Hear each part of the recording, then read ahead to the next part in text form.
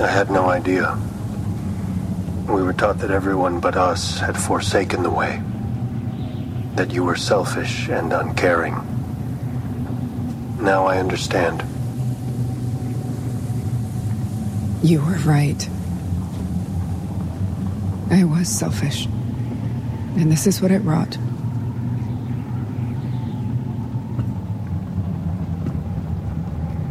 We'll rebuild it.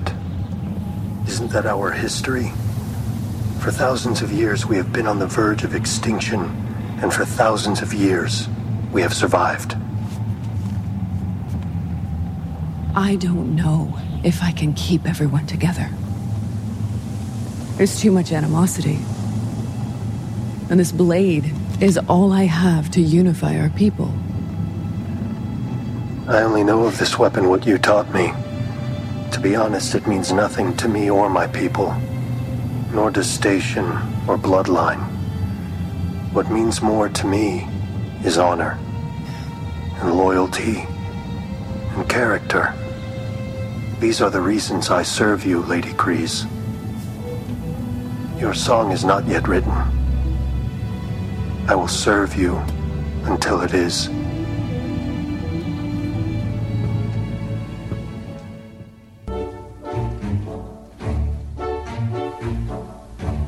Welcome, everyone, from across the universe to the Wampa's Lair podcast. Star Wars is for everyone, so pull up a chair, get comfortable, and join the conversation with your hosts, Carl LeClaire and Jason Hunt, here in the Wampa's Lair.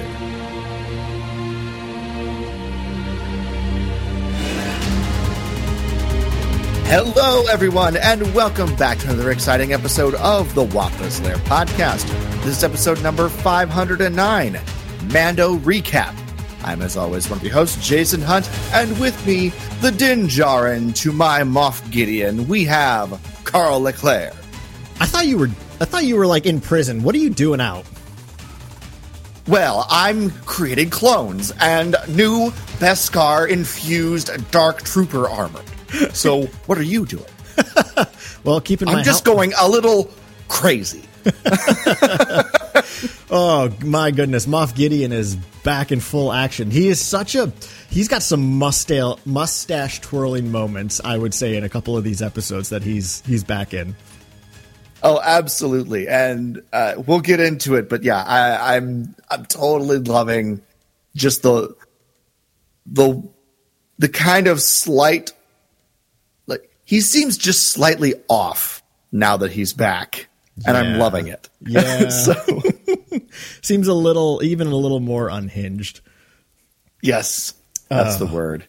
Well, we are super excited to be back to close out. So, right, Jason, it was super fun. We covered the first half of the season a few weeks ago, kind of just talking through each episode by talking about a couple of our favorite moments. We're going to continue that today, picking up with episode 5 of the season, the pirate, and going through the finale. We'll just talk through each episode, talking about a couple of our favorite moments. Jason, I know you and I have talked since the season is wrapped about kind of just our general take on the season as a whole. Before we dive into our kind of specific moments, with the season now being over, it's just over. As upon this release, it'll have been over for a week now. That said, obviously spoilers ahead if you haven't finished the season. But we feel like it's a week out. I'm sure most of you have. But that said, Jason, What was kind of just your general thoughts of season 3?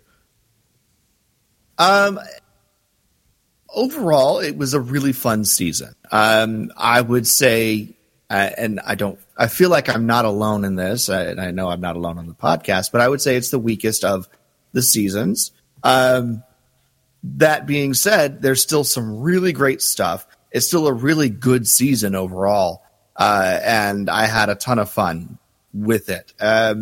It feels to me like it's a bit of a tone change or a focus change within the show itself, and so this season is kind of setting up for whatever the next push in Mandalorian is going to be, which I would speculate is going to be a lead up to the movie that Dave Filoni is going to be making in a couple of years. So, yeah.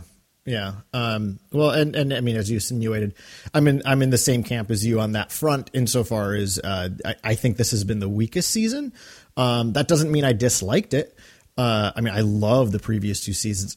My honest ranking is the first season is the best, second season, now the third. I think they've each gotten a little bit less good, because I don't want to say worse, because that implies that they're somehow bad. They're not bad. They're just, I think this season one was just so good because it was the first live action Star Wars show we ever got. There's something special about that.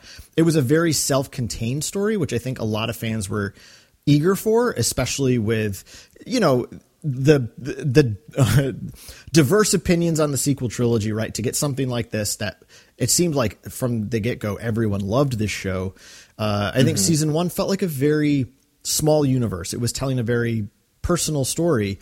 And then we got the cameos in season two and season three. I like the way you put it, Jason. It is kind of a tonal shift, and something you said when we were chatting about it last week that I really appreciated was, you felt like the whole season was really about the Mandalorians themselves. It was kind of them going on an arc. And I just think that's a really great point. I remember my friend Ben made that observation about season one of Andor. He felt that Andor was really a story about the rebellion's early days. The rebellion kind of went on a hero's journey more so than Cassian or any of the other characters. So I thought Ben was really onto something with that with Andor, and I feel like you're really onto something with that with this season of Mandalorian, with the sense that, you know, it is very much Bo's story. Mando is kind of second fiddle to her, in my opinion, which I am okay with.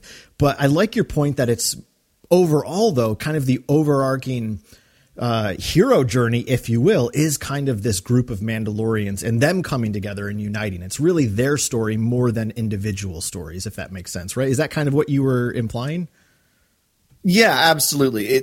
You know, we start off with, I mean, the opening scene of the entire season is the covert, you know, being established on this new world, and then they're fighting this monster, and Din has to come in and help save the day. So that kind of gives you an idea of where this show is, this season is focused, I think. The Mandalorian for season 3 is the Mandalorian people.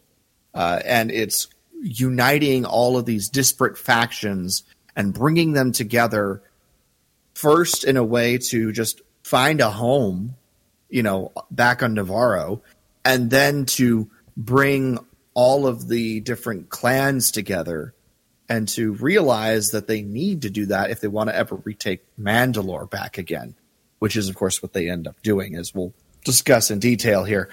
And so I think this season, obviously Bo-Katan is the face of one faction. Din and the Armorer are the face of another faction, and then we meet a third faction once we get back to Mandalore. So it's, and we've already explored Din and the Children of the Watch to a larger degree previous to all of this. So that's, I think, part of why Bo-Katan ended up taking a bit more of a center stage in some ways this season, because we needed to dig back into the other groups of Mandalorians as well, and then see their differences, and then find out how they're able to overcome them to bring it all together for a common goal. Yeah, I just like that so much. It doesn't. I just like that a lot, Jason. I think that's a really good point.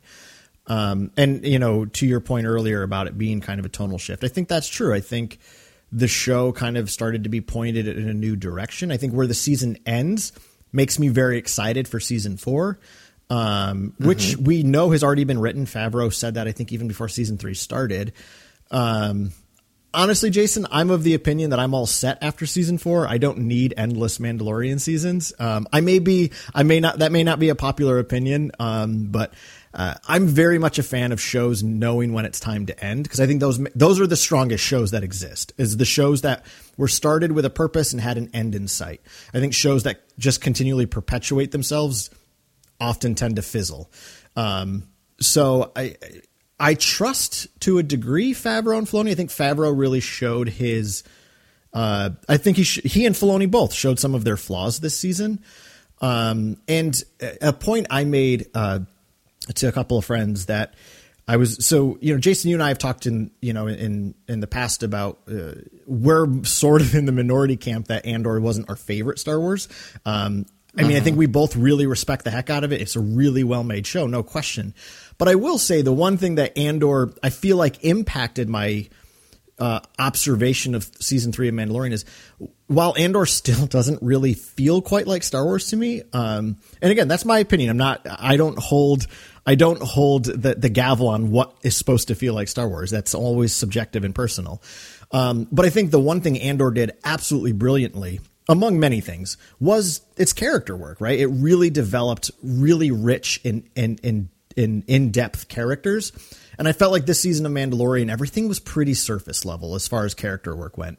And while I think there is certainly character work, and that is some of the moments I plan on talking about in our episode today, Jason, I think when you come off of a show like Andor, which just really, really gets you into the DNA of a character, getting this particular season, it just felt a little more shallow. And again, I don't mean that as in saying that the show itself is shallow. I think it's a very different type of show, and I respect it for that. I mean, I will always probably appreciate something like Mandalorian over Andor, just because I go to Star Wars for fun and excitement, not for like cynicism and heaviness. But that said, like, I do think coming off of Andor as our last live action show, it raised the bar for character work. And I think Mandalorian went a little below the bar from even previous seasons with character work. So that's my only big complaint about the season. Is I would have liked a little bit. There were a lot of really intriguing questions that never got answered in this season, which mainly is like, how does what does the armorer understand the Children of the Watch to be? What's their purpose? What are they all about? What is her, what are the points of conflict between her and Bo's original group, right? Like, those are questions that I always that I had all season, and they never got addressed, which really bums me out. And I would love to know more of like Din's own spiritual journey. Like, what's he thinking as he's experiencing all these other things? Why is he so beholden to Children of the Watch? We don't get any of those answers. I mean, that's fine, but like, I think it would have made for a much better show if you had some of those character motivations more explicitly explored. So that is my general just overall complaint of the season, and not to wallow in that. That's certainly not what we're here for, Jason. But I think that's why it's the weakest season to me, is because I feel like other seasons have done this work better. Yeah, I could agree with you on that. Which is why I came to the conclusion that the Mandalorian people was the main focus of this season, because it's focused on their culture and bringing them all together in terms of clans more than in terms of the individuals within them. And which is fine. I'm totally okay for a season that is more focused on world building than characters, as long as it doesn't stay that way. So, and I think that's part of why I think this is a tonal shift, is because it did a lot more world building and than it did focusing on individuals, I think. So, yeah, that makes sense. But that being said, let's dive into the episodes themselves. Yeah, and I think and talk about some of the great things that we enjoy. Absolutely, yeah. And like you said earlier, I do think while I certainly have some quibbles about the season, it is, as you said earlier, a very fun and exciting season, right? There are some incredible action beats in this season. Some of the best fight choreography in Star Wars, I feel like, are in this season. So there's a lot of really exciting, fun things. So like you said, let's get into them. So we'll start with chapter, I think 21. 21. Yeah, the pirate. The pirate. So what's a moment from this episode that stands out to you? Oh man. First of all, I just in general, I quite enjoy pirate stories in Star Wars. I just think they're fun. There's a swashbuckling atmosphere in Star Wars that just fits so beautifully with the idea of pirates and space pirates and all that fun stuff. So, that being said, I think one of my favorite moments that I want to talk about in this episode is not about the pirates. And it's when Carson Teva goes to Coruscant to try and get help for Navarro. And he ends up in the office of his the New Republic officer and has to go up against the likes of Officer Kane there. And I don't know, his determination and desire to try and help the people of Navarro, even when the Republic was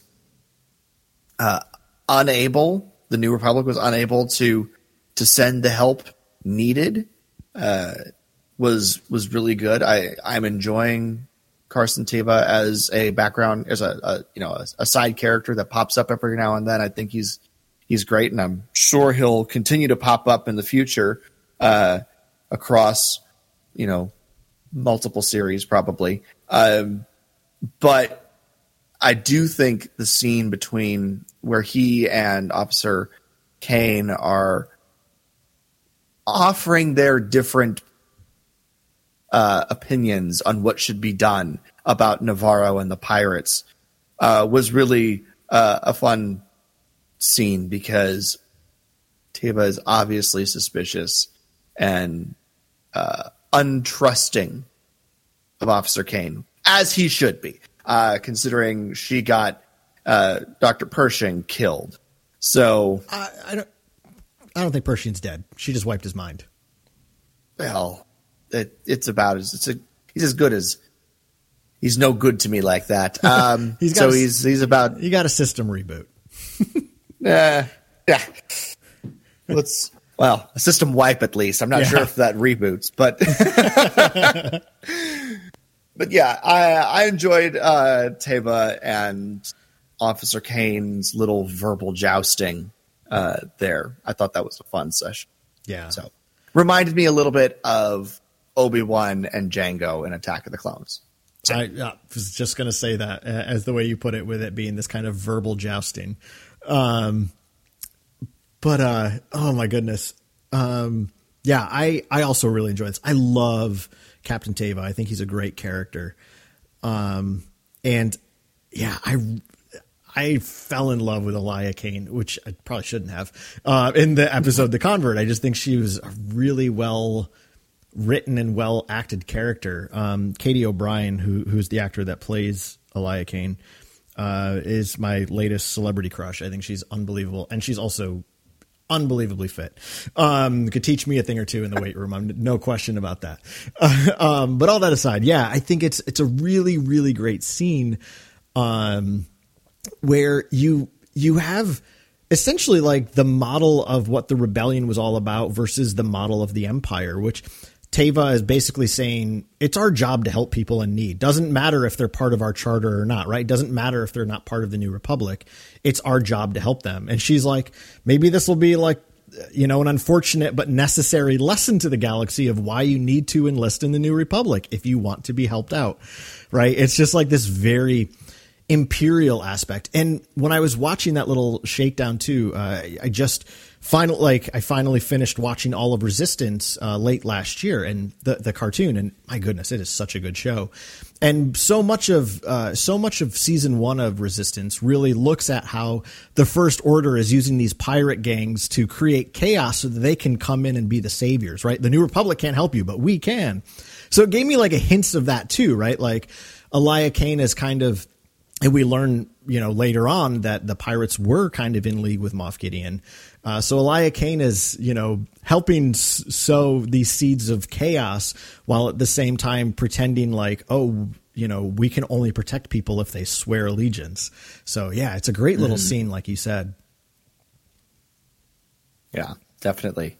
Well, what about you? What's one of your favorite moments from this episode? Goodness, it would be the scene when Din and then Paz Vizsla addresses the Children of the Watch. I love it because I love anything in Star Wars that elicits a sense of culture. Right. Like all the way back to the Ewok feast, right? When 3PO is telling the tribe their story. And, I love that scene so much. It gives a sense of the culture of the Ewoks. And I think this is a great scene that gives you a sense of the culture of the Children of the Watch, right? Like Din's holding the gavel, like whoever holds the gavel is the one that's allowed to speak. Everybody else is supposed to pay attention and you can't talk unless you have the gavel. Right. It's like when teachers used to give you like a massive piece of wood as a bathroom pass, to go to the bathroom when you were in school. But Din, when he's there, he's kind of imploring the people to he really wants them to help out, Grief Karga is his friend. I like that he calls him a friend. And then he sits down with a sense of I said what I needed to say. And Paz Vizsla gets up and musically, it's really insinuating that he's not going to be on board with this. And then he just says, why should we do this? Because we're Mandalorian. Right. Yeah. He kind of reminds them that for them, this is the way, right? To help people in need.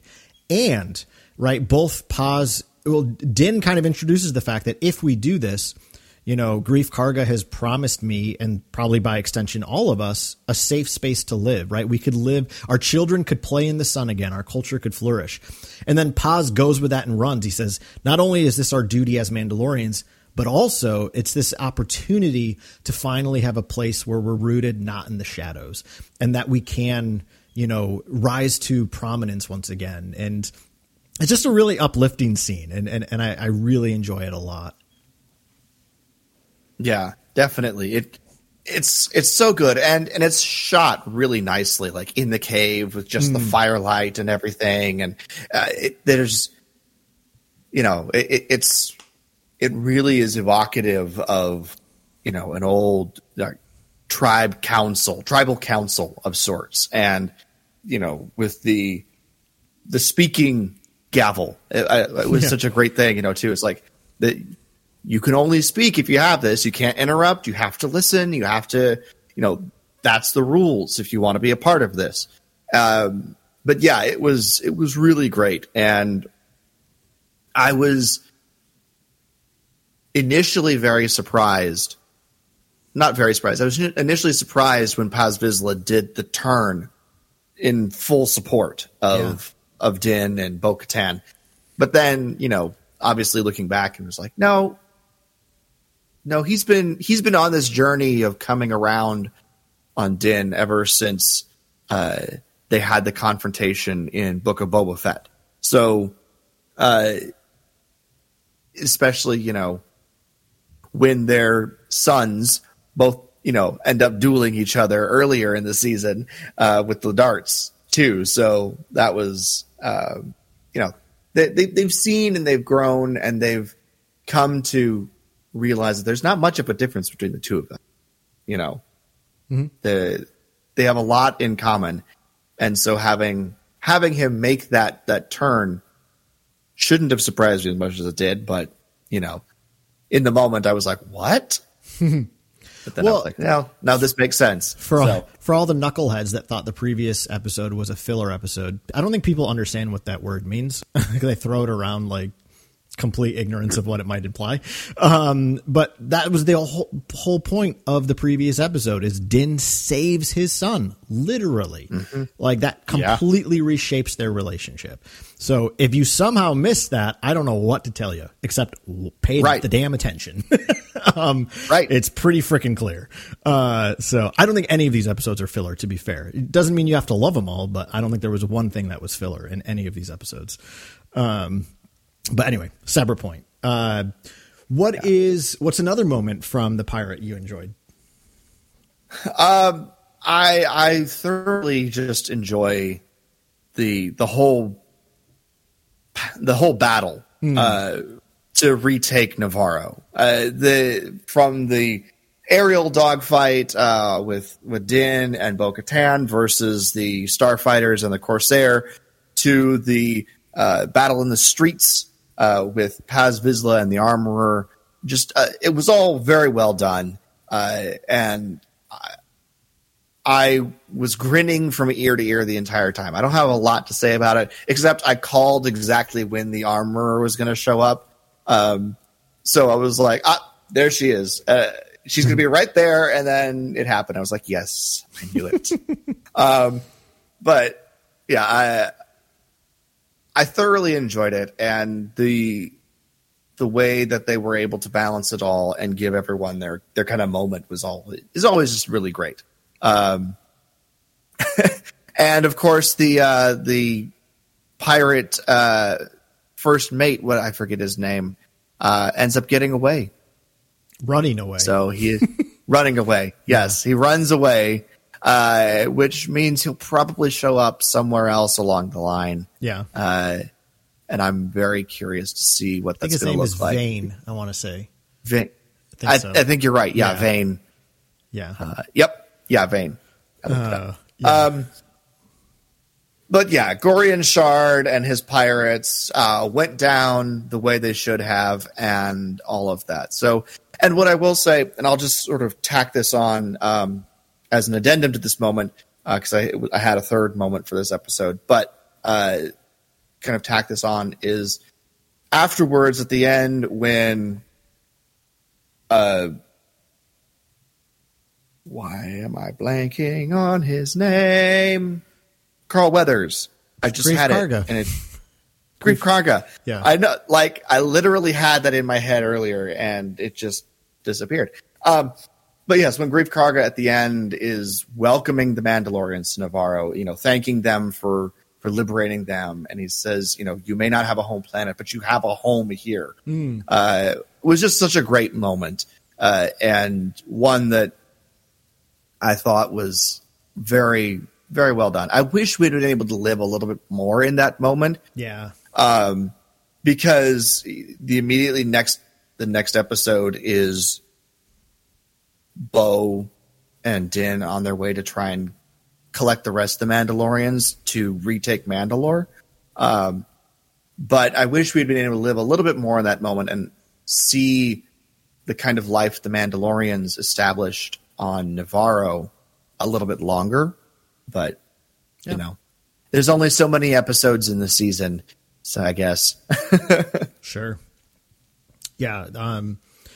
I'll just second that the whole battle sequence, like you said, it's tremendous fun. From kind of watching the Children of the Watch is essentially like this special ops team, right? The way they operate just reminded me very much of like a special forces type unit. Which makes sense. I mean, they've been training in combat since they were children. It makes sense that they work well together. It's super fun. And Gorian Shard is one of the coolest character designs in Star Wars. Again, like one of my biggest indictments of Andor is the fact that there are literally no aliens, like anywhere. So I love that Mandalorian not only gave us tons of familiar aliens, but also gave us some real goofy looking ones like Gorian Shard. And I love that the way they steer his ship looks like a big, like, but like, what do you call those things in an actual boat? I mean, it's a steering wheel. Yeah. It's so cool. It made it feel like a pirate ship. I thought that was absolutely really cool. But the last moment I want to mention from this episode that I really enjoyed is that scene between Bo and the Armorer at the end of the episode, where she asks her to take her helmet off. And I'm like, because I was even like, WTF? Why is she asking her to do that? Like, is she testing her, like, to see if she's actually loyal to the Children of the Watch? What is this all about? And again, like to what I was mentioning at the top of the episode, like the Armorer, like, goes on a bit of a journey in this season. It's just, I wish it had just been more explicit. Like, I think there are things there, like there are crumbs all over the place that we can easily pick up, but heaven forbid, like you said, they kind of just stay with something for a minute or two. But I think what this scene to me represents is really something profound for the armorer. Like when we meet her, she's just in season 1, she's a very kind of by the book type person. Everything is by code. That's especially true of when Din returns to her in Book of Boba Fett, right? Like, you're not a Mandalorian. You broke a rule. You're not welcome anymore. And this scene with her and Bo shows that she understands that it's a new age for Mandalore. And she recognizes that Bo, who saw a mythosaur, right? She clearly has come to accept that as truth, not just a vision. She sees Bo as kind of this promised figure in Mandalorian culture, right? Like I like that it's very Star Wars in the sense that there's a chosen one, if you will, right? And she sees Bo as this person who has now lived in both worlds and invites her to take her helmet off so that she can do the one thing that probably no one else can do, which is unite all of these tribes. So I just found that to be a really powerful moment because it shows that the armor, while she is still a small part of me actually thought she might take her helmet off in this scene, which I thought would have been really cool. But I like it because I think while the armorer is still devoted to their way, she recognizes that their way isn't the only way. And I think that's a huge character development for the armorer. I mean, it shows that while she is beholden to her way, she doesn't think that everyone has to be part of their way. And I do think that's a great theme of this season, is that people can have differences and coexist. I think that's a very pertinent message. I mean, always, but especially now. Yes. So, and I think that the armor kind of represents that. She's kind of always been the staunch rule follower, dogmatic character who now recognizes that the future of Mandalore will be dependent upon transcending those dogmatic boxes. So I really love that moment. Yeah. She's in a sense the guardian of the way of the Children of the Watch, like of how they live out the way. Yeah. And to have come to a point, and obviously, in no small part to watching Din, become an apostate and then return, and also bring Bo-Katan into things as well, and observing all of that and how the two of them were able to work together.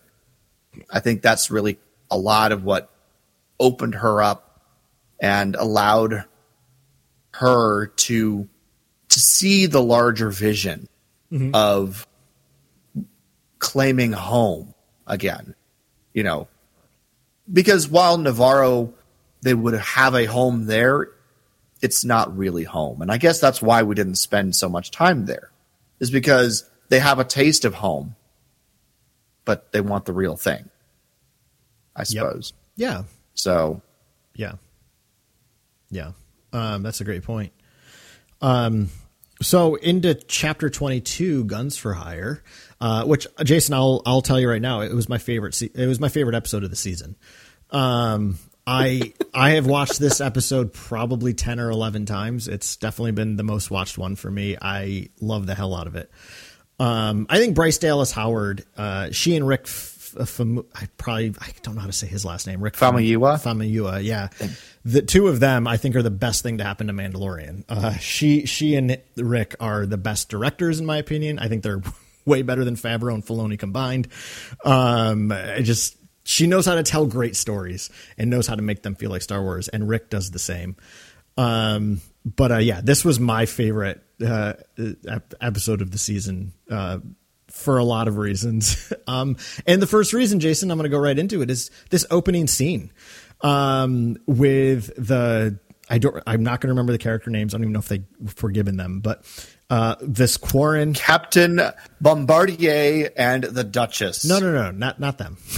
I'm talking the opening scene. Oh, yeah. Oh, I'm sorry. Yeah. You skipped ahead to Jack Black and Lizzo. No, not there yet. I did. Yes. I love this opening scene so much because it just Warren and the Mon Calamari. Yeah, it's so good. And I don't know, it gives me like a Romeo and Juliet vibe, right? Like they've got this forbidden love and they've absconded together. And I love Axe Woves when, you know, she's trying to give reasons behind everything. Like, you know, oh, I didn't do anything we finally have peace with the Mon Cala. Like, I wouldn't do anything to jeopardize that. And I love when Axe Wove says, I know you did it for love. I'm not here to judge that though. I'm just here to collect my bounty. Yeah. And it's just so good. I really wish Star Wars would be bold enough to do a Star Wars story that puts front and center an alien character that doesn't look exactly like a human. And the Ahsoka show, I mean, it looks like Rosario Dawson with a headpiece on. It doesn't look like an alien to me. So I still don't think Star Wars has had the courage to tell a story with a blatantly alien character as the main character.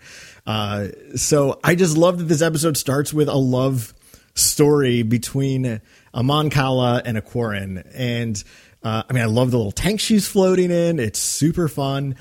And I just want to know their story. I think to me, Star Wars is exciting to me when something is introduced and it's just kind of like hinted at. And then it's like, oh my gosh, I would actually love this backstory. I'd love to know how they met, how they fell in love. What does the future hold for them? Right. Like, and even in season 1, if you remember when, I think it's in the first episode, it's in the second episode, after Din has brought Grogu back to Navarro, he gets a bunch of bounty pucks and one of them is for like a Mon Cala person. So I don't know if it's I don't know if it's the same character or not. It doesn't need to be, but I just thought that was interesting. It could have been. It might be. I'm gonna have to go back and check. Yeah. So I liked that, just kind of the silliness and the boldness of opening with a love story about 2 alien characters. I mean, they sort of did that in season 2 with Frog Lady and Frogman. I love their little moments too. So yeah, I just really enjoyed the heck out of it. I thought it was a really fun way to start an episode. Folks, Carl loves love stories in space. We're just going to put that out there. No, it was a fun opening. I remember just kind of being rocked back in my heels the first time watching it, going, this is different. Exactly. But, you know, it's settled into just, you know, normal Star Wars for me now. So it's yes, it is different, but it's also Star Wars because there's just so many aliens with so many stories all over the place in Star Wars. So why not have a Quarren and a Mon Cala forbidden love story as they embody the Romeo and Juliet, except neither of them die, at least not yet. So, but yeah, it was. I don't have much more to say. It was fun. Yeah. I enjoyed it, but yeah, the one of the things I really liked about this episode, and I'm sorry, is when, and I'm going to skip way ahead. I'm sorry, but it was the one of the things I want to make sure I talked about is the scene on the planet after they're doing their investigations, and Bo-Katan and Din Djarin go down to speak to the Ugnaughts. Mm-hmm. And he uses the name of Queel to get their attention and uses the words that Queel spoke. I have spoken, and his knowledge of how proud Ugnaughts are of their work and all of that. You know, you don't take, don't insult my work, the work of my hands, as Queel would say. And all of that. Now he's able to use that in order to get the information they need and communicate effectively with this workforce who has obviously kind of closed ranks because they don't like what's happening to the droids, but they don't know who's responsible for it. So I really, really loved that scene. And just the meeting around the break table, as they try to negotiate the information they need out of the Ugnaughts, and his history, and what he's learned from Queel being able to be used in a situation like this. Obviously, Queel is still one of my favorite characters in the entire show, even though he's only been in like 3 episodes. So 3 or 4 episodes. So yeah, I was very happy to see that connection in this episode. It's a great moment. Like you said, because of the fact that it allows Din to kind of show that he learned something from Queel, and most importantly, learned how to properly have a conversation and discourse with Ugnaughts. I found it a little silly that like Ugnaughts on a totally random different planet know Queel by name. That was a little silly. Like, oh, I guess every Ugnaught knows each other. That's a little ignorant, but okay. I don't think that was the implication. No, I think he was just giving a name in order to get their attention. You know? Yeah, well, one of them does look up as if he recognizes who that might be. And to be fair, I mean, maybe they do because they're also working on droids. Queel clearly was a very gifted droids smith. So all that. And Queel won his freedom from the Empire, and this planet used to be controlled by the Empire. Good point. So who knows? Maybe he came from there. Yeah. But I think the way Din uses "I have spoken" is kind of this. Yeah. And then one of the Ugnaughts also says it back to him, right? Like when they're like, "There are no malfunctioning droids. I have spoken." Right? Like as if implying that anything that's broken down is not their fault. It's somebody else tampering with them, which we learned to be true. But yeah, it's a great scene. And it's interesting because Bo is totally ignorant of how to interact with them, right? She he basically says to her after the scene, like, oh, you insulted the thing that's most important to them. They were not going to talk to you. Whereas Din understands how to interact with them. But what's interesting is then as the episode progresses, we get to see Din's lack of decorum when they go to the droid bar, and Bo has to be the one to talk some sense. I will say I saw some people criticizing this particular aspect of the episode, which I do think is accurate, that Din has kind of showed at the end of season 1 that he's comfortable with droids, but all of a sudden he's reverted back in this episode. The only explanation I would have for that is because he sees B2 battle droids, which are the ones directly responsible for the death of his parents. I feel like that probably triggered some of his trauma. So I think that's where it's coming from. They are explicitly battle droids, and the ones the ones that killed his family. Right. He's fine with other droids. It's battle droids that he has issues with. Right. So it just brings that all up for him again. And that's actually the next thing I wanted to point out. Jason, you will probably be a little surprised by this, as you know, and as any folks who've been involved in the show for any time.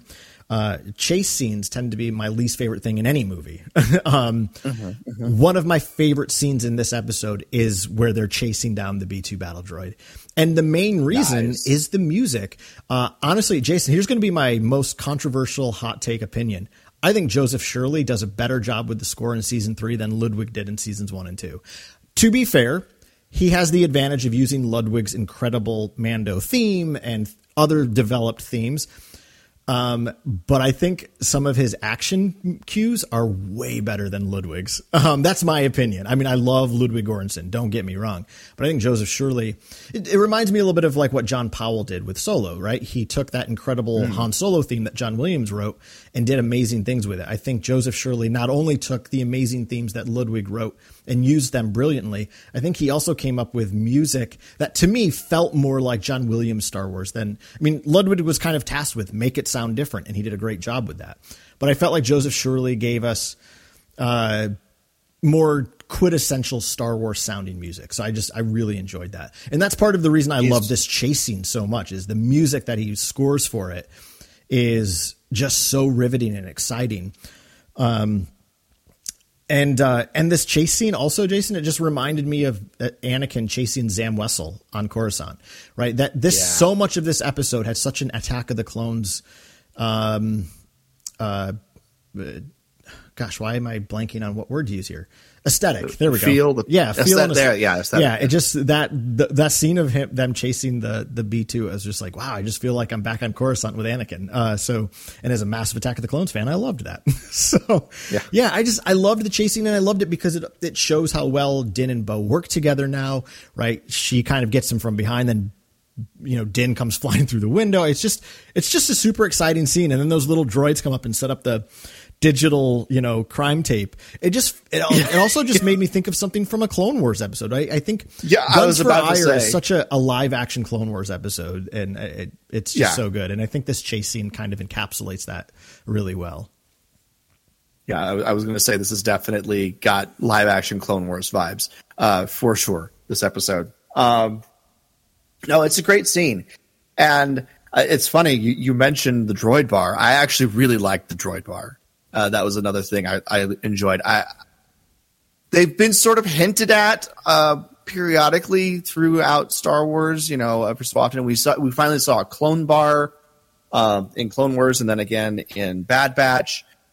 So it's fun to kind of finally see a droid bar, and just all of that. And I like that stop there in the droid bar because obviously, as you said, Din is on edge and is about ready to just blow things up and ask questions later. And that's when Bo has to kind of calm him down, and they're able to talk with the bartender there and get the information they need. I do like the procedural aspect of this episode, like the investigatory stuff as they go and they stop at the different, places to get the information they need as they, get more and more and more as they, discover the culprit behind the malfunctioning droids. But yeah, I don't have a lot to say about why I like the droid bar. I just like the fact there's all of these different kinds of droids hanging out somewhere. I think that's just hilarious. And I love the fact that Din and Bo walk in and everything just instantly shuts down. Yeah. It's not like a gradual, oh, what is this? And then it kind of shuts down in a wave. It's just nope, everything just, and all photoreceptors just right at them. And I was like, yep, these are droids. But yeah, I did quite enjoy that scene a lot.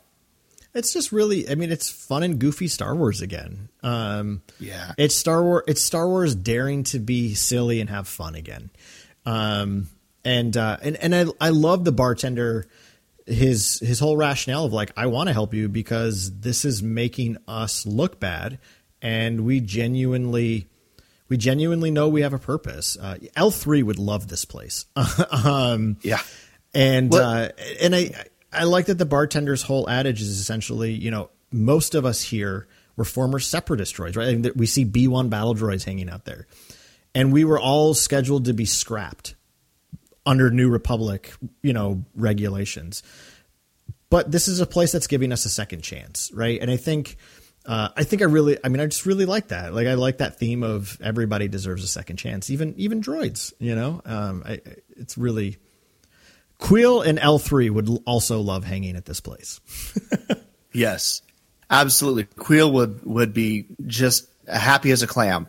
One of the things I did like about the droid bartender, one of the things he said was, and I'm paraphrasing it, but something to the effect of,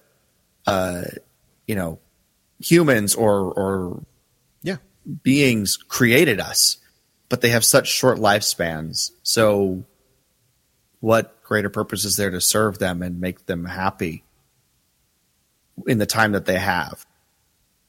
I was like, that's a very interesting way for a droid to rationalize all of this and to look at it. And I thought that was just a really unique perspective that I hadn't really thought about, which was kind of cool. So I was like, that's weirdly touching, in a way. So, but I enjoyed that. And I think that's part of why I enjoyed the scene so much. Yeah. I also just love the kind of teal blue 3PO unit. It's so cool. Yeah, I love the teal droid. It cool. looked really cool. I loved every second of this episode. I mean, like you said, the investigation part, I just felt like I was watching the Batman. It was great. Like just trying to figure out who's causing the problems. The end of the episode when Bo goes and challenges Axe Woves for the fleet to be hers again. And, he's just basically ragging on Din. He's like, this guy is a zealot who doesn't even have a drop of Mandalorian blood in him. And the way she just stands up for him, I love that Din never says anything his own defense there. He just kind of takes it. But Bo is so quick to step up and just be like, he's every bit as a Mandalorian as any of us here or anywhere else, because he swore the creed and he lives the way. And I love it because it just shows how much Bo respects him and sees him as Mandalorian. It's clear that this particular group, for them being Mandalorian, is blood, right? We learned at the end of season 1 that for Din, at least, Mandalorian isn't, it's not where you come from. It's a creed. And Bo has now accepted that to also be true. So I love the way she just kind of goes to bat for him. And then he also goes to bat for her and basically says, yeah, this Darksaber is rightfully hers, and here's why. I know I saw some online discourse. Folks really thought that felt silly and rushed. I was fine with it. I was really glad. I mean, I think there was a lot of speculation with the way season 2 ended of like, wow, if she's going to ever get that, she's going to have to fight Din. I love that they chose not to go that route. Right. Like, I love that they chose to just kind of, again, be bold enough to be lighthearted, right? Like not everything needs to be super serious and dark. Andor. I loved that she didn't need to fight Din to get it. Is it a little of a silly way? Yeah. But then when we learn in the next episode we're going to get into, the spies, we also learned she didn't technically lose it to Gideon, right? She didn't lose it to him in combat. She surrendered it. All these rules aside, I like that Bo is now also living into this fact that like, hey, you know what? Sometimes rules get in the way, Again, the armorer is willing to set aside things so that Mandalore can be united, and Bo is on the same page, right? Like you all think we need the Darksaber, but what we just need is to be together. Yeah. This was the other moment I was going to bring up from this episode was the confrontation with Axe Woves and the other Mandalorians. And I actually really liked Din's reasoning. And I liked it, partly because of what he said, because, it's true. And I remember we talked about that when episode 2 happened. I was like, he lost, she picked up the Darksaber. She slayed the droid. He lost it. Yeah. Is that going to have ramifications? We talked about that, and yes, it does. Yeah.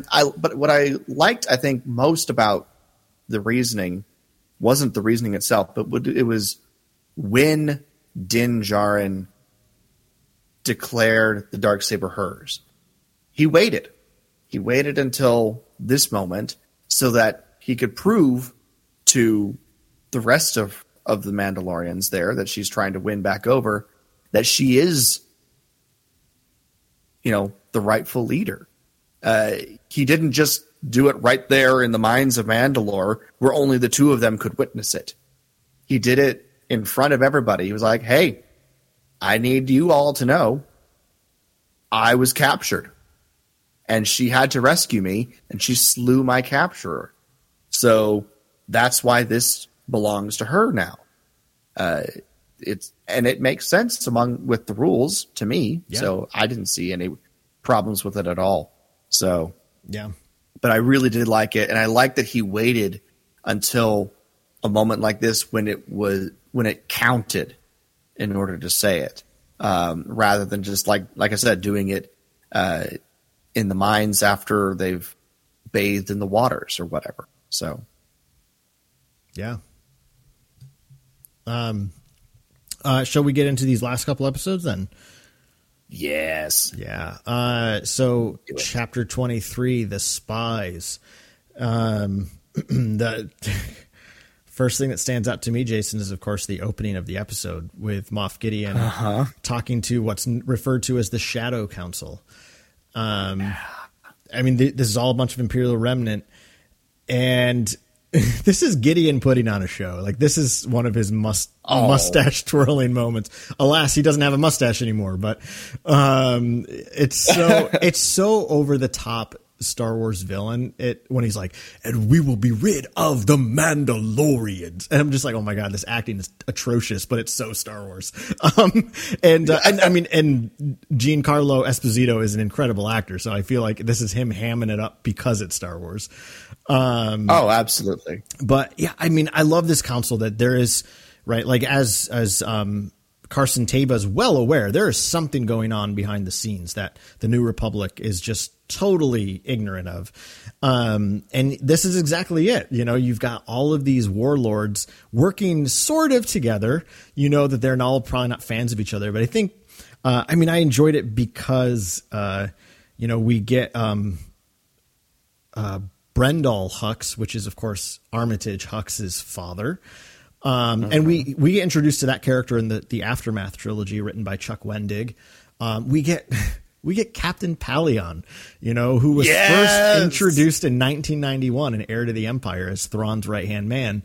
And Jason, I think I've told you, and if folks follow our social media, they will have seen, I have been reading all of the new Thrawn trilogies and absolutely loving them. And even though I'm still not necessarily like a massive Thrawn fan, I just love the stories that he's in, that Zahn is writing.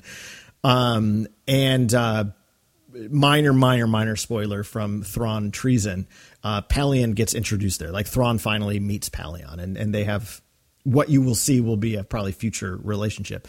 But I love in this scene in this episode where Palion is clearly hanging all of his hopes on Thrawn's return, and he's confident that he's coming back. But Gideon is like, well, where is he? He's never been here. It's time for new leadership. Clearly he's volunteering himself. And he's putting things into motion for himself. I honestly thought that Thrawn would show up at some point in the finale and maybe like put Gideon in his place. But now that I mean, obviously he doesn't, and I'm actually, I think, quite glad that he doesn't. But like, I love that so much of the Shadow Council is probably also still like Palion kind of waiting on Thrawn. But Gideon sees this as his opportunity. Oh yeah, definitely. No, the Shadow Council was definitely one of my favorite parts of this episode. And like I said, Palion is my boy. Like, I've always enjoyed Palion from the expanded universe, you know, and the character arc and the journey that he's been on. This is a weird thing to say. He's one of the good Imperials. And obviously in the expanded universe, whether or not this happens, you know, moving forward, in the new stories that we're going to get with him now, he ends up negotiating a peace between the Empire and the New Republic back in the expanded universe, and becomes a good friend of a lot of the main characters there in the expanded universe. You know, Leia, and he and Leia end up developing a very good working and friendly relationship throughout those books over the years. But and if I remember correctly, it's Jason who kills him, like he does so many others. Yeah, I just started rereading the Legacy of the Force series. And Palion he's basically the head of the Galactic Alliance's military, but eventually steps down because he's not comfortable with what Jason's doing. But yeah, I think Jason does eventually kill him. Yeah. Damn you, Solo. Jason Solo. But no, I was just thrilled when I heard Palion's name said for the first time in this episode. I've always enjoyed the character, and I'm pretty sure I saw him in the trailer for Ahsoka, if I'm not mistaken. So it would certainly make sense. I don't recall seeing him in the trailer, but I'm sure he'll be in that show.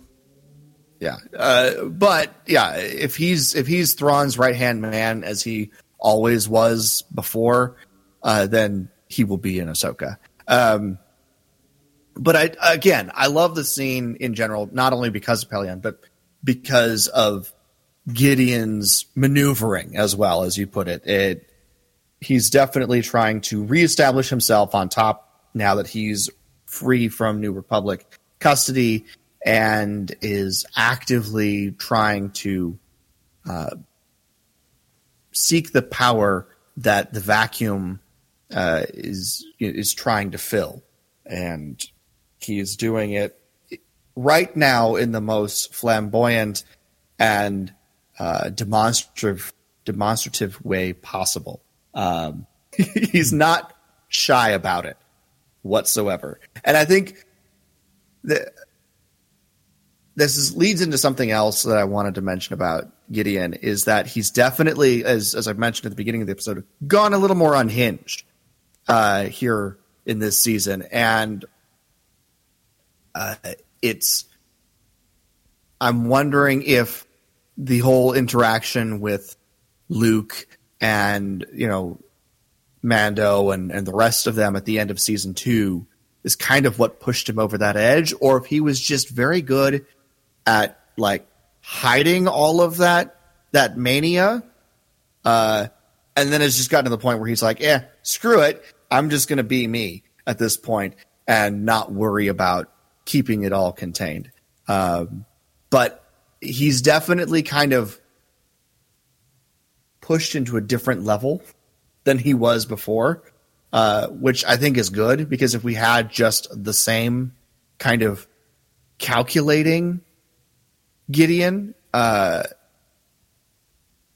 we had in previous seasons, things wouldn't have necessarily gone the same way. But he's definitely, I think, gone just a little bit more manic, I think, and that's thrown him off just a little bit, and enables the others to take advantage of things, as we'll see in a few episodes. So, yeah, but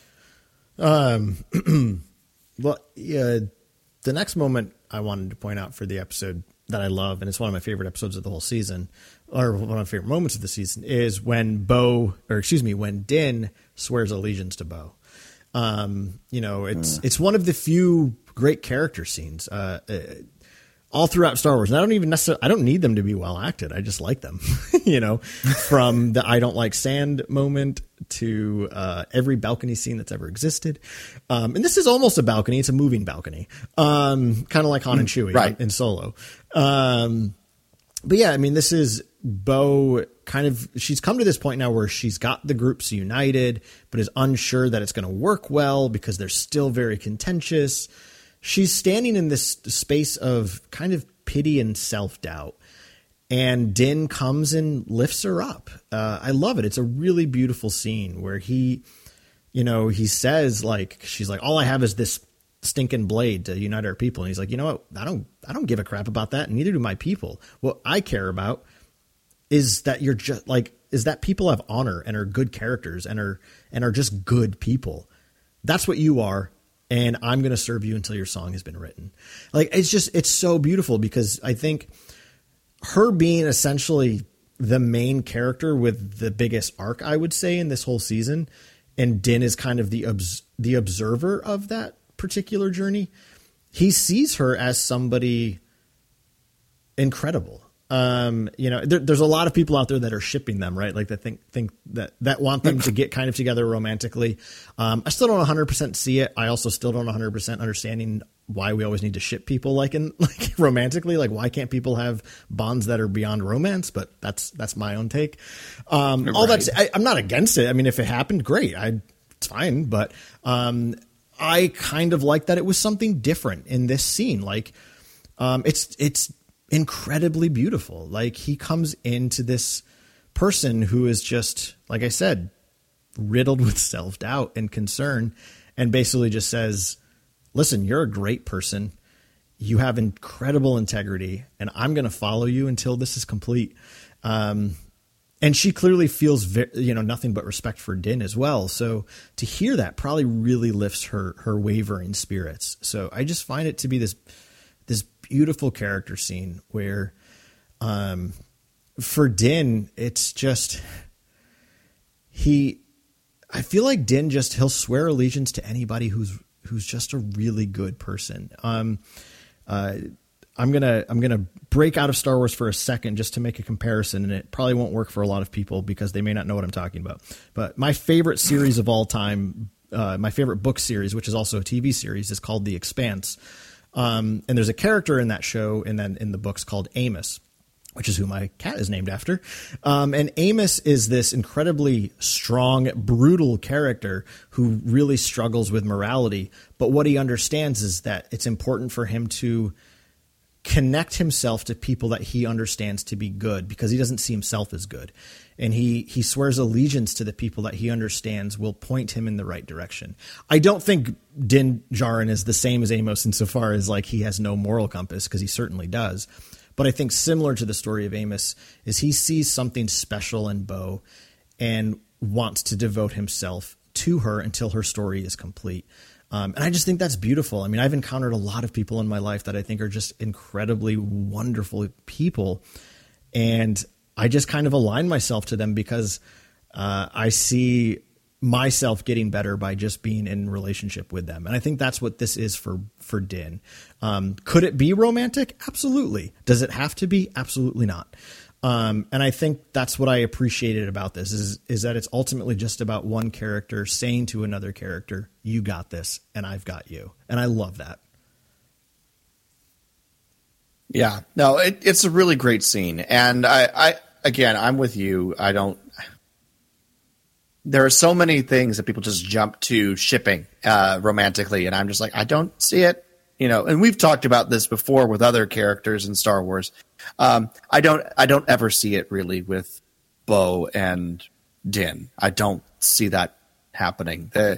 She's got a much bigger responsibility and focus than he does, which doesn't mean that they're not compatible and couldn't make it work. But I don't think there's anything that they have done that would lead anywhere romantic, because what they're doing is they're working, for a greater cause, and they are, and he is in this scene specifically pledged himself to her leadership in terms of their people and the culture. And I don't think Din is necessarily going to try to make a move on the leader of the Mandalorian people. We're just going to put it that way. But one of my other favorite moments from this episode comes from the very same setting as they're skimming along. And, of course, Paz Vizsla and Axe Woves get into a fight, which we saw coming.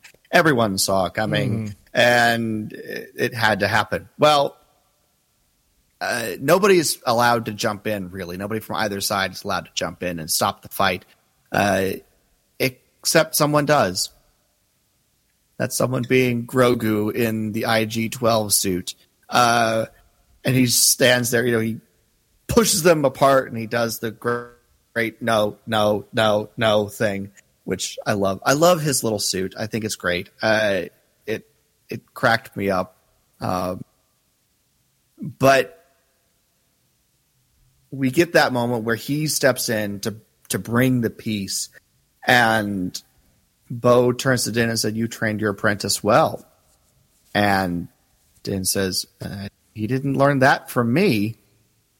And it's like, maybe there's still some of that Jedi way in little Grogu. And it was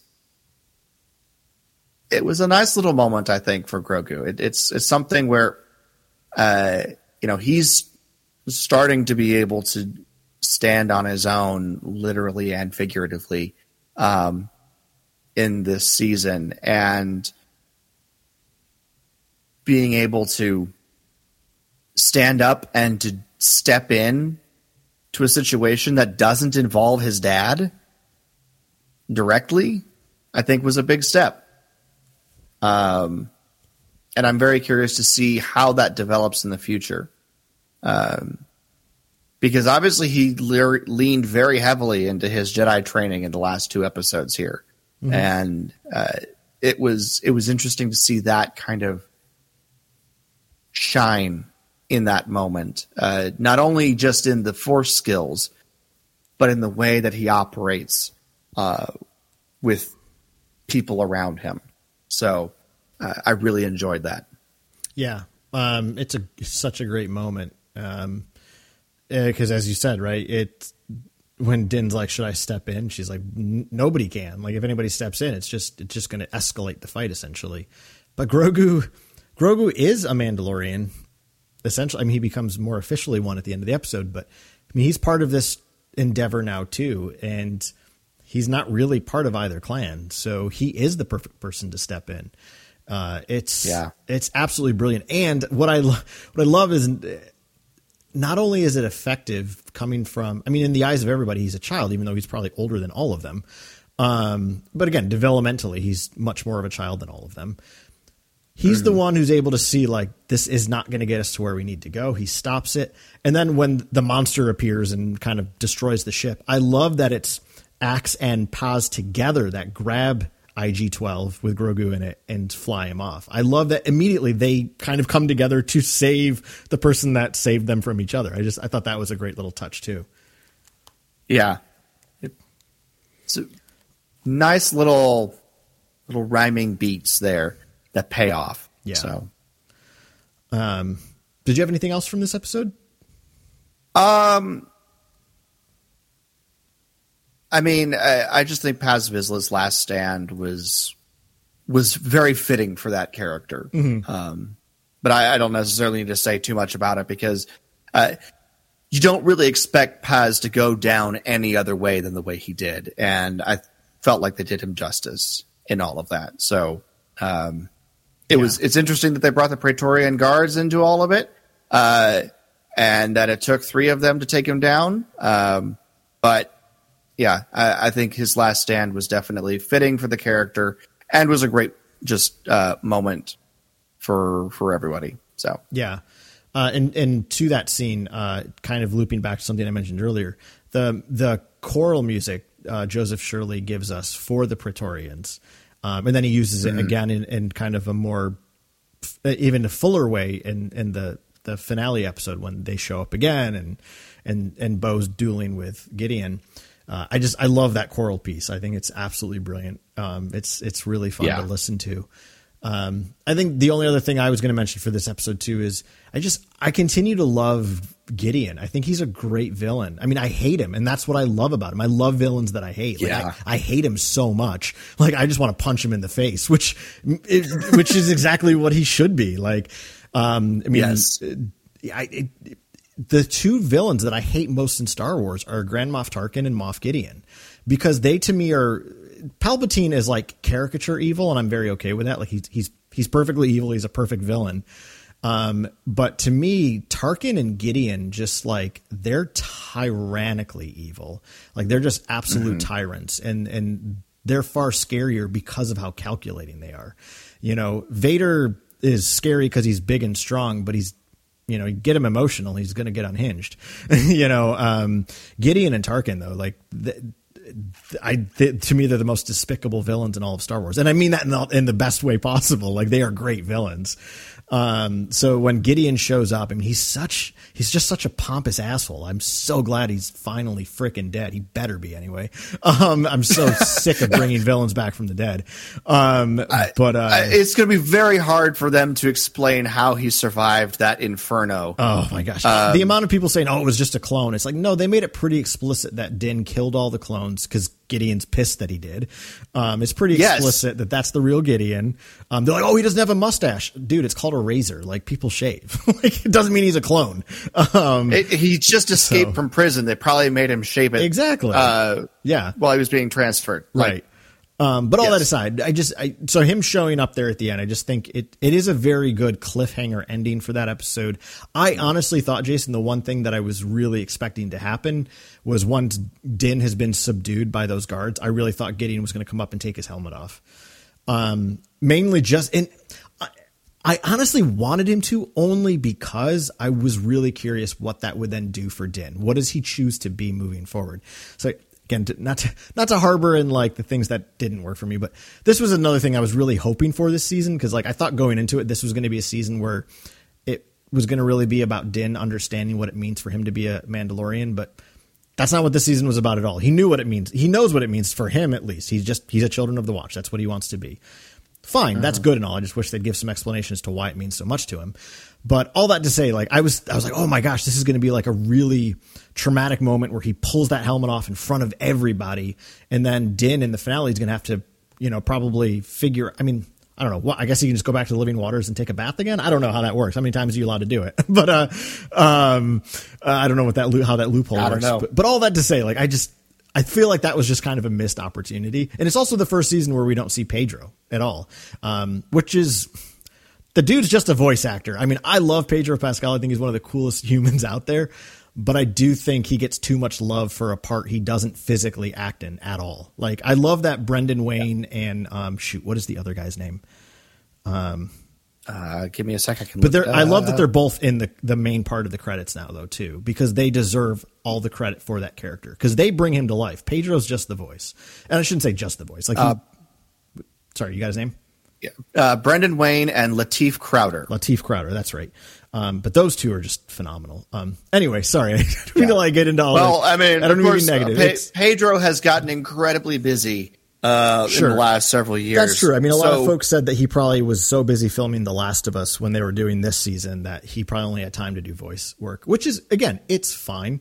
But it was more of just like, for the story's purpose, like I was really curious what would have happened if he had been unmasked in front of everybody.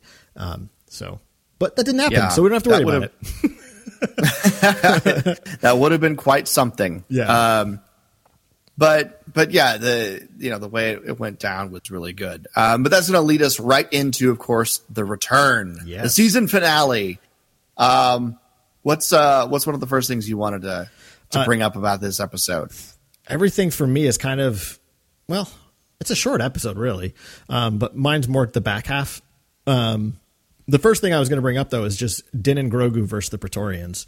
I love the two of them working together. I don't think I could ever get sick of the cuteness of Grogu. I love him. I love him when he jumps out of the suit and he's jumping, along the ceiling lights there. And when he finally comes down, it's just such a sad little moment. I mean, I knew he wasn't going to die, but, right.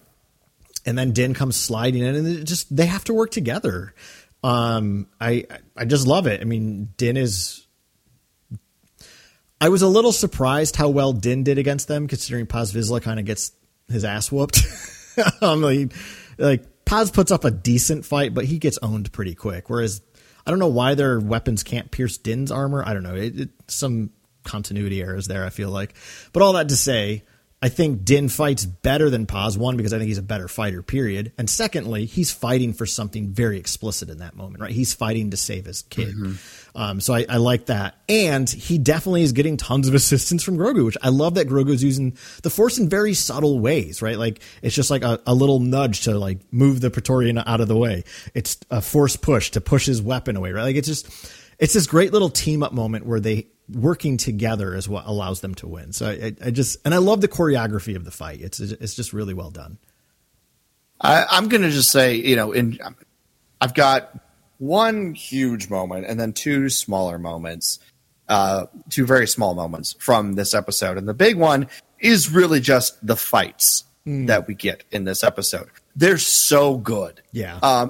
That, of course, being one of them. And honestly, I was rewatching the episode, this episode today before all of this. My favorite shot of the entire episode is when Din, Bo, and Grogu are all going after Gideon there at the end.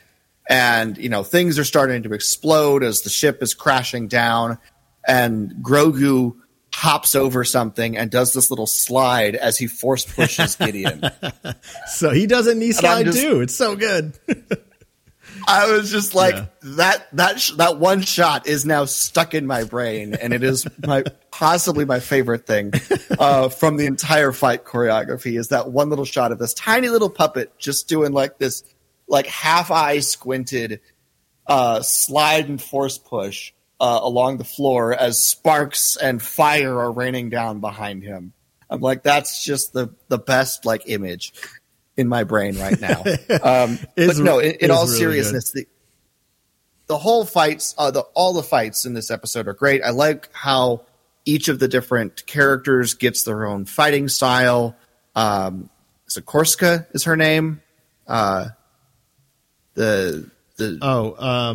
Banks, the other female Mando. Yeah. It's it's not that, but it's something similar to that.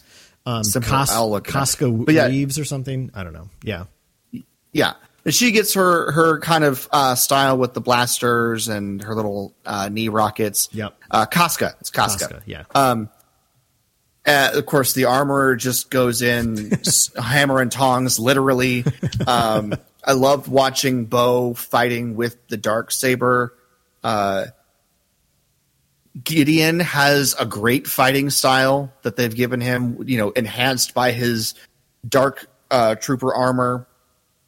Of course, we continued great choreography for Din and Grogu and all of that. But yeah, just everyone having their own individual style and everything, and the way it all worked together, it just came together brilliantly. And I think they really went all out with the choreography in this episode, and I have to shout that out because it was just amazing. Yeah. Well, I'll interject real quick with one of my other little moments is Din and Bo protecting Grogu too. Like, even though he also protects them. I just love this little family that started to develop, where, first Grogu does a knee slide, and then Din does a knee slide to protect Grogu, and then Bo does a knee slide to protect Din with her shield. So it's just really great. They're all working together so well. And just in that moment, it's just that little scene that's in its own way. It's the microcosm of the macro story, right? Of all of Mandalore coming together to defeat this empire and take their homeworld. Well, here you have a child of the Watch, a former Death Watch person who doesn't, to a night owl, to a foundling. Like, they're all working together to defeat this Gideon character. And then, of course, Grogu protects them from the fireball. And yeah, it's such a great little scene. Yeah, it's really, really good. I do love I love the fact that after he protects them from the fireball, he also falls down on his butt like he's tired again. Because I'm like, good. But notice he's not nearly as tired though. Like, right? Like when at the season 1 finale, when he does that same thing. I mean, he passes out for a while, right? IG-11 has to pick him up and carry him, but here he plops to his butt, but he's still fine. Like, he's certainly gotten a lot a lot more powerful since being with Luke. Yep. He's still got his limits though, because he's still just a little kid. He's still just a little guy, yeah. Oh man, I can't wait for his first words. I almost expected them in this episode. But the one of the other little moments, just a little moment, was in the midst of all of the battle. Once the forces escape the Imperial installation before the reinforcements show up, the Mandalorians are able to hide in this grotto underground. And we get the scene. It's a beautiful, beautiful setting that they put together with this garden, that they've planted underground as the life is coming back to Mandalore, not only in terms of the Mandalorians themselves, but the plants and, of course, the animals. We've seen quite a few of those already. But life is returning, and you almost have a Jurassic Park moment. Life finds a way. that was bouncing in my head too. So I just love that we took a breather in that space and got to see that the planet could be okay if it's cared for, if it's tended to. After just the hellscape it's become and been put through, it could be okay. if it's tended to and watered and planted and all of this stuff that these survivors have been doing for years now. So I just thought it was a great little moment. Yeah, I'm with you, Jason. It is a great little scene. And for all the things you said, it's just proof that the planet is healing and can heal. And I like that, the characters that said that we've been planting them and cultivating them. And Bo is so surprised because she's like, I didn't even like, this is stuff from before any of our lifetimes. Like, this is stuff from that was early indigenous Mandalorian fauna, if you will. And it's coming back now, right? Maybe there's this opportunity to now live outside of those biospheres that they were obviously living in Clone Wars. Yeah, that's a great little moment. And the last one for me that I want to mention is the closing moment of the episode. I love that it's a happy ending. I honestly was expecting like a huge cliffhanger, like Empire Strikes Back type ending for this season. There was just something about that vibe that I was getting. And I'm just so glad that that's not what it was. I love that after Andor and Bad Batch, which both had just pretty dark cliffhanger at type endings. Andor, a little less of a cliffhanger, but definitely dark. Bad Batch, super dark. I like that we didn't get another dark ending. I like that Star Wars can be fun and light. Yes, that is in fact a very important aspect of Star Wars that a lot of people seem to forget about. And I love this closing shot. It's super fun. It's really adorable. And you know who should be there with them? Omera from Chapter 4. It's the same type of life. And her daughter. And her daughter. Yeah, Cinta. I think it's Cinta. Maybe that's a different character. Anyway, but yeah, I also just love that the first shot of it, we got this really adorable, very Star Wars looking homestead with the N1 parked next to it. It made me think of that shot in A New Hope with Luke's Landspeeder parked outside of Ben's homestead on Tatooine. Yep. It felt so good that Din has a home now. He has a place to lay his head. I love the way, Grief tells him that. He's like, in between your adventures, now you have a place to settle down. And Grogu's practicing with the Force on that frog, and then that iris in of the circle. It's just such a beautiful closing shot and just such a happy ending that they have a home together now for their little family, as Grief Karga put it. So I love that we got a happy ending. Omera's daughter is Winta. Winta, thank you. I think Cinta's you were close. Else. You're close. Yeah. But yeah, so good. I perfect ending to me. Yeah, I loved it. I love that he adopted Grogu at the end. And I love how it felt like the Armorer was kind of pushing him to do that. She's like, well, he can't. He doesn't have parents. He can't become an apprentice, so he doesn't have parents. This is the way, and so when he said, I would like to formally adopt it, and she seemed so pleased and happy when she said, this is the way. It was the most joyous I've ever heard the Armorer in that moment, which is a weird emotion to put with her, but hey, she just got the giant forges of Mandalore back up, so maybe she's feeling generous. But yes, the fact that the family is official, and Grogu is now Din Grogu, which I love, and the two of them get to go get a homestead on Navarro. And it literally is such a wonderful little ending. Yeah. I absolutely loved it. Just the two of them out there on their homestead, getting ready for their next adventure. Yep. And such a perfect way to end this season, in my opinion. Agreed. Yeah.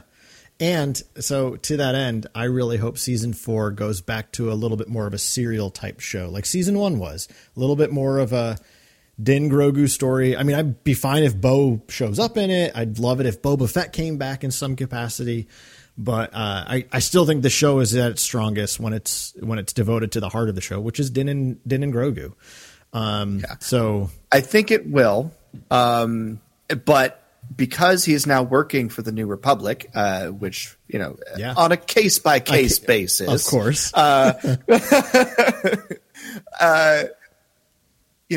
It is going to end up, that's going to be how we're going to get Din and Grogu wrapped up in whatever is going to happen with Thrawn and lead into the movie in a couple years. So that's my prediction, at least, and I don't see any reason why it wouldn't be. But yeah, no, it's definitely going to be a serial thing, and they're going to start finding little dots to start connecting, and it's going to be great. So I'm thoroughly excited about what season 4 might have for the two of them, especially how things ended. Yeah. Me too, Jason. Me too. We talked a lot about this. This season. Yeah, there was a lot to cover. So, but I'm glad we did it. Me too. Well, any final thoughts before we kind of start closing this down? Because it was such a fun season, and I think that's the word that I want to kind of leave everybody with. It was really fun. Yep, right there with you. I think that's the best way to talk about it. Well, in that case, Carl, if people want to weigh in on any of their thoughts from these last 4 episodes of Mandalorian, or just season 3 as a whole, where can people get in contact with us? We are on Instagram at The Wampa's Lair. We're also on Twitter at Wampa's Lair. You can email us at wampaslairpodcast@gmail.com. Excellent. And anything else before we close this down? 1 week away from Star Wars Day, baby. 1 week away from Star Wars Day. Well, thank you everyone so much for listening to this episode of the Wampa's Lair podcast. This has been episode number 509, Mando Recap. For Carl, I'm Jason, and we'll see you next time here in the Wampa's Lair.